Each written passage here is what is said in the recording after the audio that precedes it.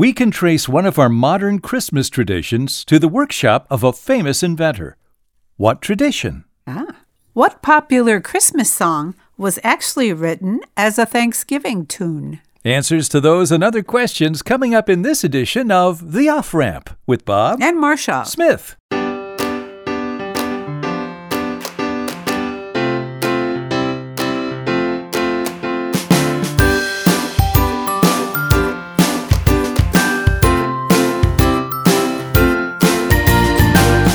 Welcome to The Off-Ramp. Jingle bells all the way. A chance to slow down, steer clear of crazy, take a side road to sanity, and get some perspective on life. Our perspective today is we're approaching the holidays, and we have a few questions about that and some other fun things too. So, Marcia, we can trace one of our modern Christmas traditions to the workshop of a famous inventor. What tradition is that? Well, when I think of inventor and workshop, I think of...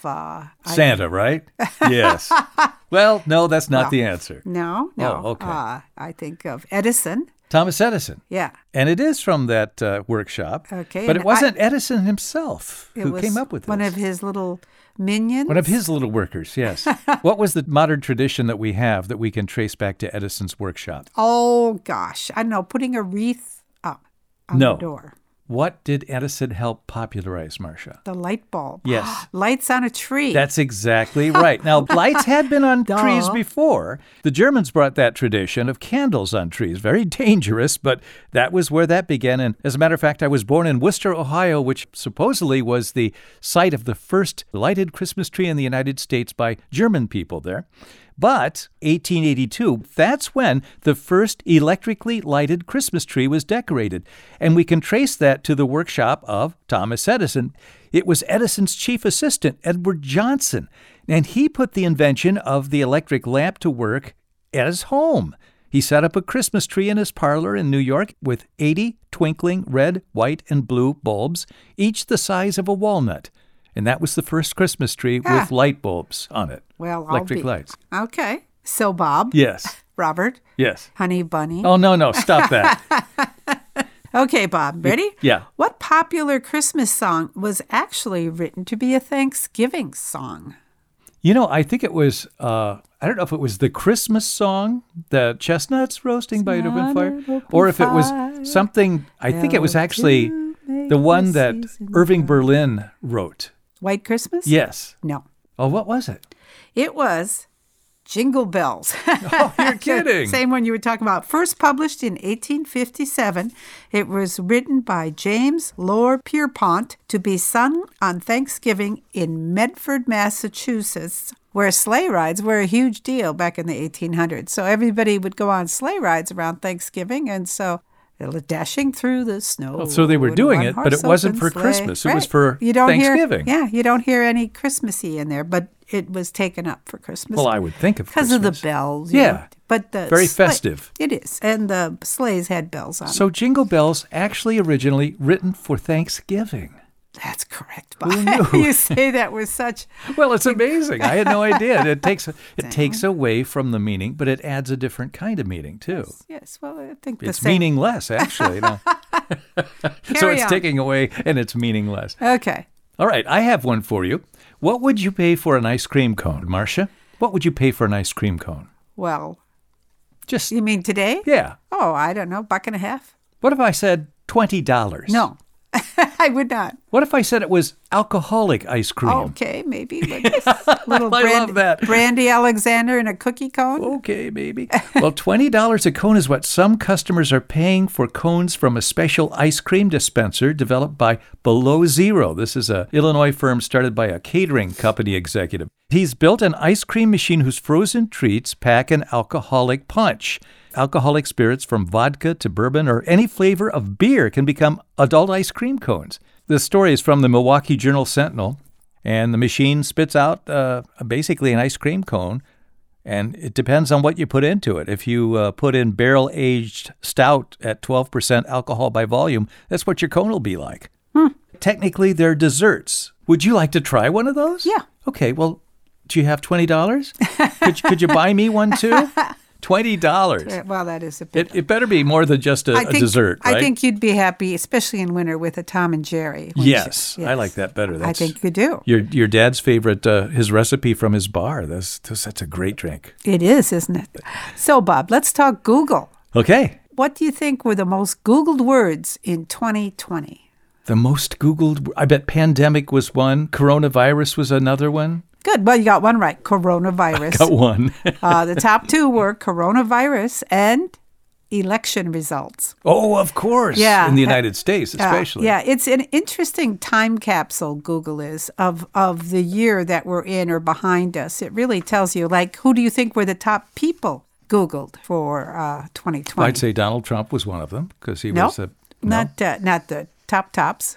Joe Biden? No. Yes. Oh, so he was. He was number one. Okay. And other top people were Kobe Bryant and Chadwick Boseman, both of whom died. Remember, Chadwick Boseman was from the Black Panther. That's right. He's the black actor. I Googled him. Yeah. After he was very good. I Googled Kobe Bryant because I wanted to see how old he was when he started and all that when I first heard about the plane crash. Mm-hmm. And the word insomnia, Bob, was Googled more in 2020 than ever before. Yeah, because people were stressed. Yeah. So they were. And the other phrase that was looked up more than ever before, how to help acid reflux. Isn't that interesting? Yes. Acid reflux and insomnia.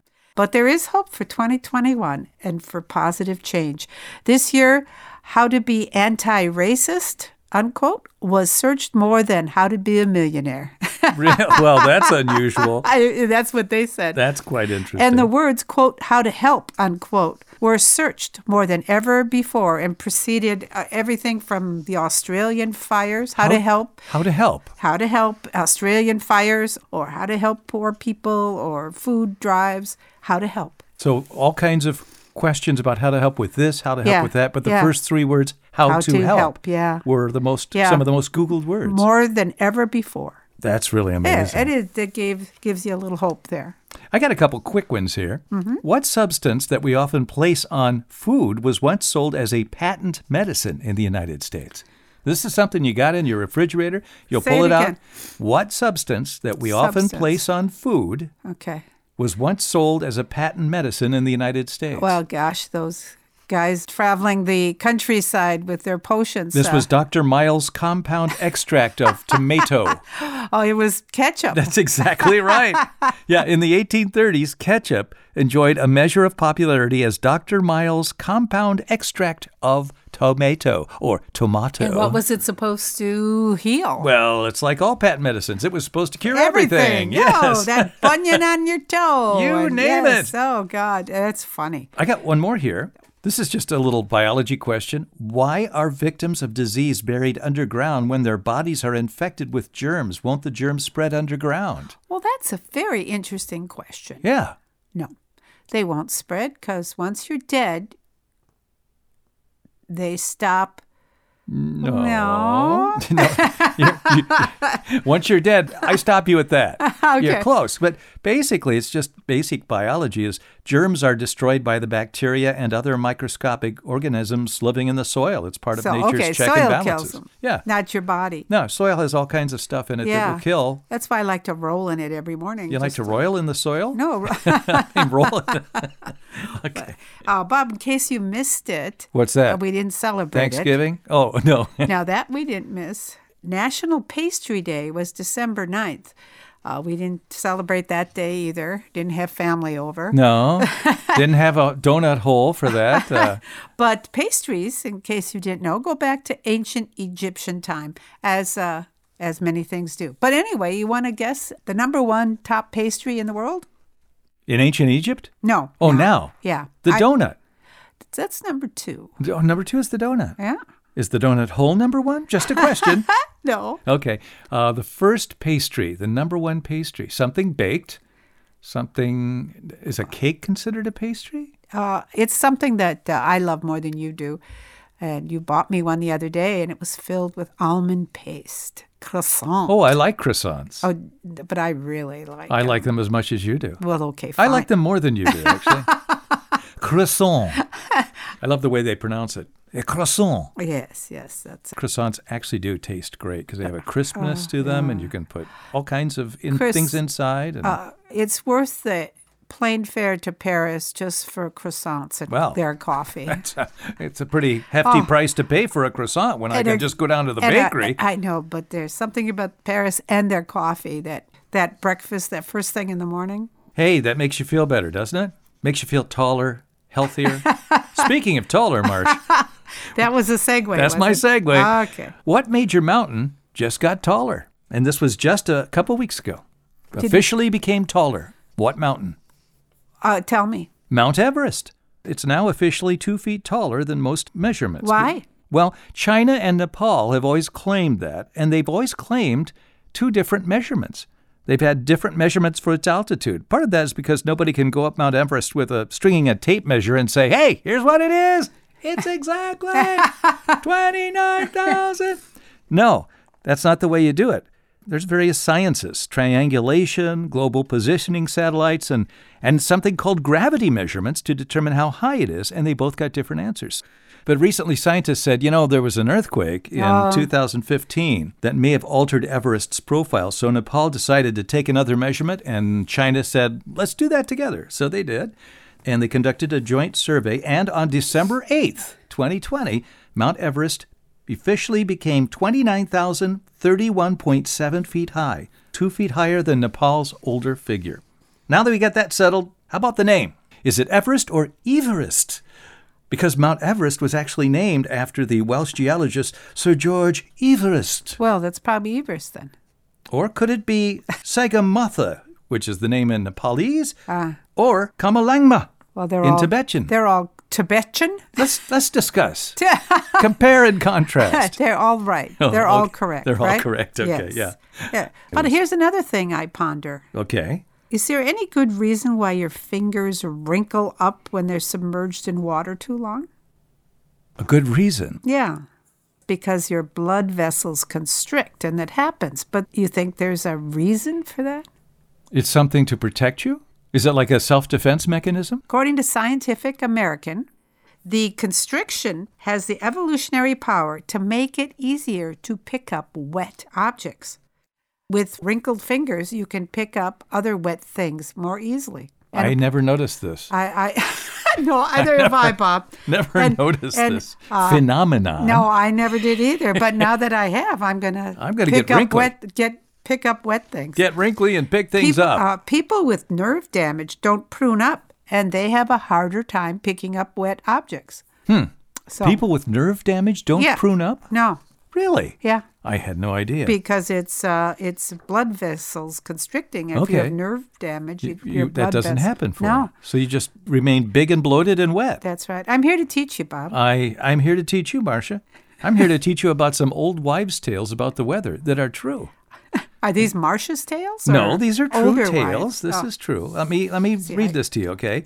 Farmers can tell if there's going to be bad weather by watching their dogs and their roosters. Dogs will eat grass. Roosters will crow at night. Why is that? Because there's been a shift in the barometric pressure? That's exactly right. Of course. A big drop in the atmospheric pressure will lead to bad weather, and it can also make animals sick. That's because it causes gas bubbles to form in their body fluids. Well, we talked about dogs can feel the bad weather coming ahead of time. That's why they eat grass when bad weather's coming. They tend to eat grass so they can vomit. Dogs do? Yeah, they feel sick, so they eat grass and throw up. But I didn't know about the roosters and... Yeah, roosters never crow in the evening, but if they crow in the evening, that's because they feel this bad barometric pressure. I didn't know that. This comes from Farmers an article, Weather Folklore That's Not All Wet, by Teresa Masur. And I have another one. Did you know Roman senators put off making decisions if they saw lightning in the west, but they went on if they saw it in the east? Why is that? Because weather moves from west to east. That's right. And lightning tended to indicate a storm was on its way. On its way, and if it was the and a lot of Roman business was conducted outside. So I got 2 right in a row. You did. That's amazing. Okay, Bob. Why do we wear wedding rings on the 4th finger of the left hand? I know the answer to this, which makes you disappointed whenever I know the answer, but you just answered 2 of my questions. I did. From what I understand is that finger was the one that ancient people felt had a line directly to the heart. That's exactly right. Yeah. It was a vein. They thought a very thin vein went directly to the heart, and it influenced where they put their rings back then, and it continues in the western part of the world today. Isn't that fascinating? Yeah, the traditions, and Bride magazine. That's where I got my information. Jeez. I try to read it as often as possible. Is it just kind of a nostalgic thing for you now? Yeah. Okay.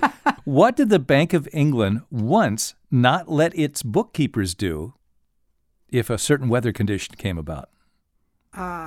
If there was a certain weather condition that came about, this is back in the 1700s, the Bank of England would say, we're not going to let the bookkeepers work today on their... Well, what were they doing? They discovered that once the barometric pressure dropped, the accountants were not as accurate as they could be on other days. Yeah, they made more mistakes than usual. Since people with rheumatism feel discomfort, and since people feel toothaches and corns more during low atmospheric pressure, the bank officials probably knew what they were doing when they gave their accountants the day off. Is it really? It's a bad day for you to work. Well, I'd love to have bosses doing that to me. Nobody ever did that.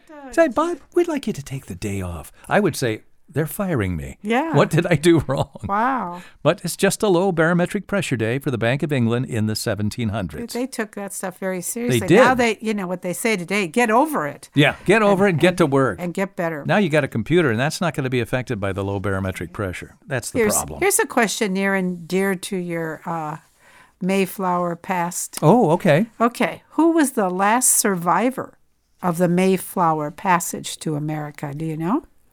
No, I really don't. Is it a famous name? I didn't know this person. Is it Brewster or Winslow? No. It was Mary Allerton. Mary Allerton? Uh-huh. She arrived at Plymouth Rock when she was 4 years old and died at Plymouth Colony at the age of 83. So she lived there her whole life. And she bore 8 children, so she probably has a lot of ancestors still floating around. She was born in Leiden, Holland in 1616. Okay, Marcia, let's take a break. We'll be back in just a moment. You're listening to The Off-Ramp with Bob and Marcia Smith. Okay, we're back with The Off-Ramp. I got 2 more old wives' tales about the weather that are true. Did you know this, that bees never get caught in the rain? And why is that? Bees rarely get caught in the rain. Is that right? Yeah. Again, are they feeling the weather shift? No, it's something different. For bees, they get lost in cloudy weather because they guide themselves by polarized light. And when it gets cloudy, the polarized light is shut off. So bees can get lost. They lose their navigation. So they tend to stick close to home when it gets cloudy. And cloudiness is what the sky always looks like when it rains, right? Yeah. So you don't find bees very often. I'll be darned. And so that's a good day for you to go out. And one more. Uh-huh. Why do fish bite best after a rain? Well, that I grew up knowing, but I can't remember why. Dad, we'd go fishing on vacation, especially after it rained. I remember asking my dad that, and I don't remember the answer. Well, because the low pressure right before a rainfall makes decaying matter on the bottom of the lake form bigger bubbles, and it makes it rise to the top. Up. So there's a lot of food going on. Yeah, so the fish follow the food, and they feed closer to the surface right about time of rainfall. I don't remember if that's what he told me. He probably just said, it is what it is, shut up. It just happened. Quit asking questions. Okay, you ready? I'm ready. Remember the movie, The 12 Angry Men? Yes, about the jury. Yes. Yeah. Well, here's a trivia question. How many of those 12 angry men can you name? What do you mean, how many can I name? Their actors' name. Oh, you mean the people who played them? Yeah, who played them. In the original film. Yeah, just give me, I have a list here of them. Well, who is the star? I can't remember. Henry Fonda. Henry Fonda. Okay. And Jack Klugman, Jack Warden, Martin Balsam, Ed Begley, E.G. Marshall. Wow, big names. Yeah. And the name of the guy who was the last one to change his mind, to change the verdict, was Lee J. Cobb. Yeah. Now, that was actually a TV play before it became a movie. It was was a live television play. Oh, that's... Can you imagine that? 1957. Yeah. They had a lot of... live I was TV. very young then, but... Live TV, it would have been compelling to watch a live TV show back in those days. So much compelling feeling that it was real, you know? Yeah. I have a question to you, Marcia. Something you love every morning is a cup of... Coffee. Why do we call coffee, a cup of joe? Cup of Joe. Does it go back to Army days? G.I. Joe? No, that's a good one. That's what I would have thought. Oh, then I have no idea. There's a couple of theories. Some people think it did come from U.S. Undersecretary of the Navy who banned alcohol from U.S. ships. His name was Josephus Daniels, and he banned alcohol, so they said, I guess I'll just have to have a cup of joe here. Oh, that's funny, yeah. That's what some people think, but most likely it's a combination of the words Java and mocha, and it goes back a long, long time ago, yeah. Those are two coffee-producing regions in the world. Java is an island in Indonesia where coffee has been produced since the 1600s by the Dutch. And Mocha is a city in Yemen where some of the first coffee was exported to Europe. And combining Java and Mocha led to the slang word jamoke. Uh-huh. Lose 3 letters of that word and you got Joe. Jeez. So that's how many people feel coffee became a cup of Joe. How long has coffee been around? Oh, since the late 1500s, early 1600s. Wonder who figured that out. Don't know. To roast a bean and then make coffee, that wonderful. There's a lot of stuff like that. Like, who came up with the idea to brew beer? Yeah. Where did that come from? Yeah. Because at any time in history, those things were very detailed processes you had to follow in order to get the resulting drink. All right. Here's some rock and roll pseudonyms. Okay. I'll tell you their real name. All right. And you tell me if you can guess who they are. Okay. I'll just give you a few. We'll start with the easy one that most people know. All right. John Dusseldorf. John Dusseldorf. That's John Denver. That's right. Yeah. Okay. How about Jerry Dorsey? Jerry Dorsey. Now, I know this. Jerry Dorsey is Jerry Dorsey. He chose a ridiculous name. In history, but a popular. Jerry Dorsey. Yeah. It's not Engelbert Humperdinck. It is. Okay, yes. Yeah, I mean, who would have thought to, go from a common name like Jerry Dorsey to, I think I'll call myself Engelbert Humperdinck. Yeah. And that was the name of a classical composer, I believe, wasn't it? Yes, it was. So it was almost like a little musical joke of his. Yeah, I guess. How about Frank Castelloluccio? Frankie Valli. That's it. Of the Four Seasons. That's it. Okay. Okay. This will be tough for you. Eric Clapp. Eric Clapton? Yeah. Yeah. If I had a name Eric Clapp, I would change it. I would add something onto that. Yeah. I didn't know that was his name. Was Clapp. I didn't either. Janice Fink? Janis Joplin. No, that's what I guess, but it's Janice Ian. Oh, really? Chuckles, I used to call her. I loved her music, though, at 17. Yeah. Her music was kind of dour, wasn't it? It was, oh, God. If I was down, nothing made me feel downer than good old Janice Ian. Jeez. Okay. Okay. I have a question for you. When Swedish scientists developed a nicotine chewing gum to help smokers, what was the unintended consequence that they discovered in Sweden? Developed a nicotine chewing gum to help smokers. What was the unintended consequence?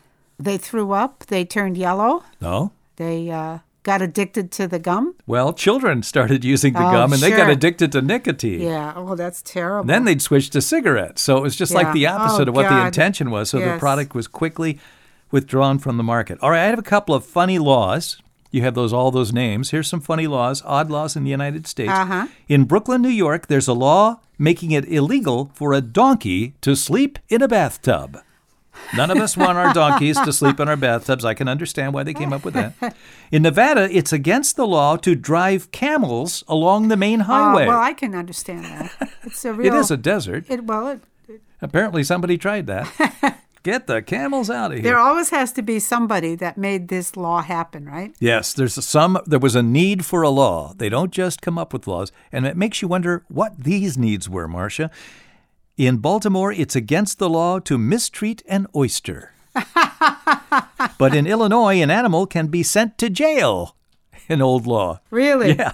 And in Gary, Indiana, a statute making it illegal to attend a public theater within 4 hours after eating garlic. There was definitely a reason for that. That's funny. Those are some funny laws. Let's talk a little football. Okay. When and where did the NFL officially begin? Canton, Ohio, 1925. You say that with such authority. It's true, isn't it? No, but it's not far. It was Canton, Ohio, though. It was. 1920.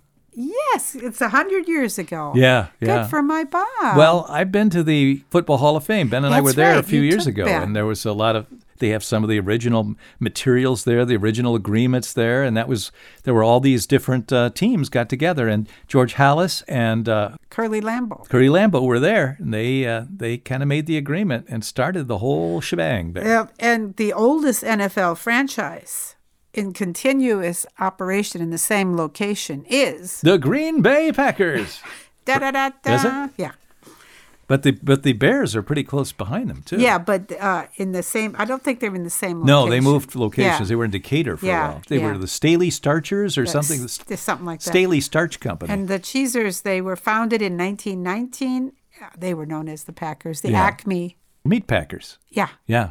We always seem to mention the Packers on this show, Marsh. No. Well, there's so much NFL history around those boys. Yeah. What are you going to do? All right, I'm going to ask you, what sing-song nursery rhyme is based on a true story about a real person? Most of those aren't. Humpty Dumpty. No, that's not the one. Okay, tell me. Mary Had a Little Lamb. Ah. There was a Mary. She was a real person. Mary Sawyer, and she indeed did have a little lamb. She was born in 1806, and her lamb followed her to school one day in 1816 when she was 10. Uh-huh. And hey, Mary, what's with the lamb? Hey, get the lamb out of here. And when she arrived at school, she wrapped her lamb in a blanket that she placed at her feet until it made a noise, that's when the teacher discovered, what do you got there? There's a lamb in the classroom. So the teacher laughed and put it out, and young John Rollstone had just arrived in town. He witnessed Mary sneaking the animal into school, and he wrote a poem about it, and he delivered it to her. Mary had a little lamb. Its fleece Everywhere was Mary went, the lamb was sure to go. Uh-huh. And then a woman named Sarah Josepha Hale published it in 1830 in a book. So that's where it came from. There's some argument as to who wrote it, but there's no argument about Mary Sawyer. She was a real person. She had a lamb. She did take it to school one day. And that was bad. That was bad. Oh, God. All right, you got something to wrap us up, Marsh? Okay, Bob. Let's finish off this week of political upheaval that never seems to stop. But with a... You don't even have to explain what week we're talking about. No, it's been going on forever. It has. Okay. All right. I'll finish up with this fabulous quote by an unknown person. An unknown person. I like sleeping because it's like being dead without the commitment. Okay. Well, that's a different take on sleep. Yeah. It's like being dead without the commitment. All right. Well, we'll commit to being back again next week with more fun trivia. Sounds good to me. Here on The Off-Ramp with Bob and Marcia Smith. Join us next time. The Off-Ramp is produced in association with CPL Radio and the Cedarbrook Public Library, Cedarbrook, Wisconsin.